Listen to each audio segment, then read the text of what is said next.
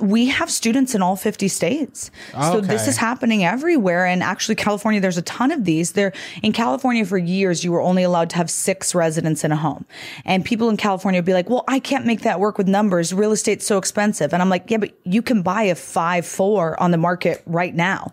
We could literally go on Zillow and find 1 million 5.4s in California. They're going to be so expensive. They're going to be expensive, but the cost of care is expensive out there, right? In San Francisco, average cost is $7,000. And remember I said I didn't want to leave my grandma, let alone my goldfish, in these average homes. Yeah. You and I aren't going to be paying average rates for our loved ones. We're going to be paying above average rates. So if average is 7, most of our students are getting 9, 95, 10 grand per resident. Got it. So if your market is a high, heavy market, it's expensive in real estate, you have to think that trickles down to the cost of living, AKA the cost of care. Got it. And what about like if these numbers sound really good, right? Like 10,000 a person, 9,000 a person, but what's the actual margin on a facility? Yep. So let's just go with an average. National average is $4,500 a month per resident. Okay. So we're not going to go above average. We're going to go average. Okay. 4,500 times 10 residents, 45,000 coming in. A month. Your expense. Okay. Well, before we get there, 45,000 a month. How hard is it to get 10 people? The residents? Yeah. So there's a whole industry called placement agents. It's basically when your grandma falls and breaks her hip, they go around and pass out business cards based on your location, amenities, and price points that you're looking for. It's kind of like a realtor for assisted living. And so if you choose a home that they recommended, then you pay them a fee. So there's ways you can pay for marketing, and there's a lot of free stuff you can do, but marketing is key in this industry to fill your beds. So it's not hard. It's not hard.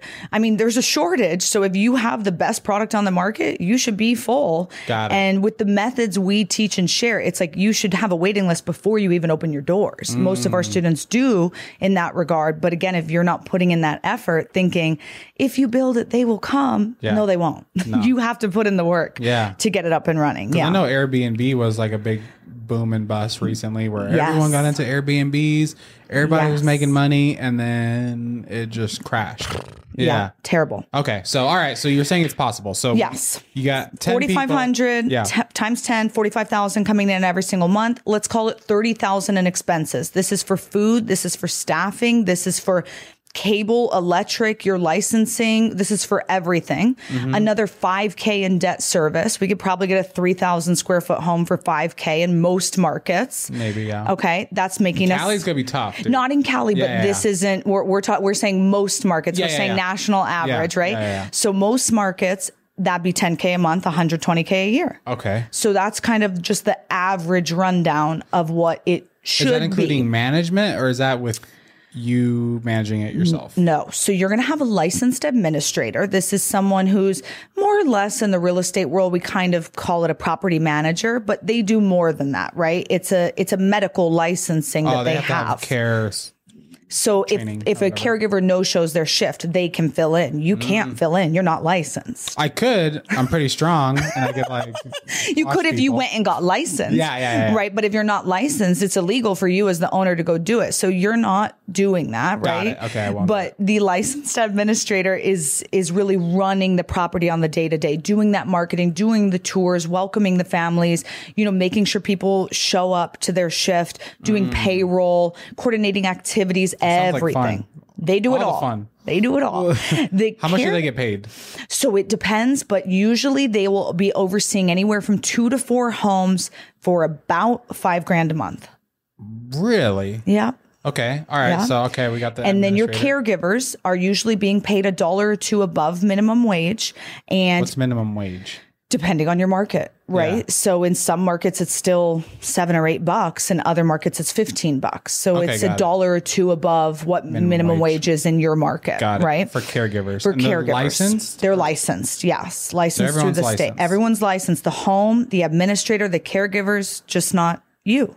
Got it. Okay. And then who else? That's all you need? Those two? That's the main things that you need. But caregivers, you're going to have a 1-to-4 or a 1-to-5 ratio. So one caregiver overseeing 4 or 5 people. In a big box facility, the ratio is 1-to-20 or 1-to-30. It's insane. And you're paying them the same. So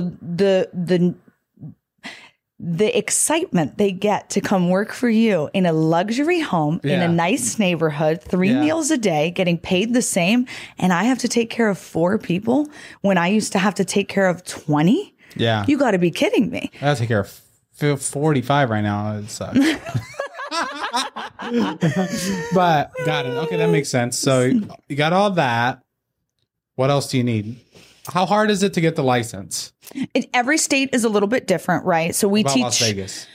I think right now it's about 3 to 4 months to get your license here. And it's mostly about the physical requirements of the home. So if you have to be Tom Cruise to get out of the home, it's not senior safe, right? You want the home to be senior safe. So ramps, guardrails, handrails, doesn't need to be ADA compliant, but you want to be as close to that as possible. Got it. Okay. So license, so that takes 3 to 4 months. Yep. And all the while you could be doing stuff, right? How much is the license? Usually a couple $100. The most really? I've seen in some states is like $1,000. What's like with licensing and everything else besides construction, how much does it cost to start an assisted living facility? Great question. And I hate to say this because it's like a lawyer answer, but like it depends, right? Yeah. Which of the 4 routes and then where you are in the country. We have students who are in for $300K and we have students who are in for $3 million. Well, like if you take out the construction, take out the building, let's say you have the house, what is it going to cost you? And we're not worried about renovating it? No, take out the construction. Okay, take out all of that. Yeah. So you're going to need, I would have set aside at least 2 months of carrying costs. So if your expenses are running at 30 plus 35 every month, at least that, what is that, 70 grand set aside for carrying costs, right?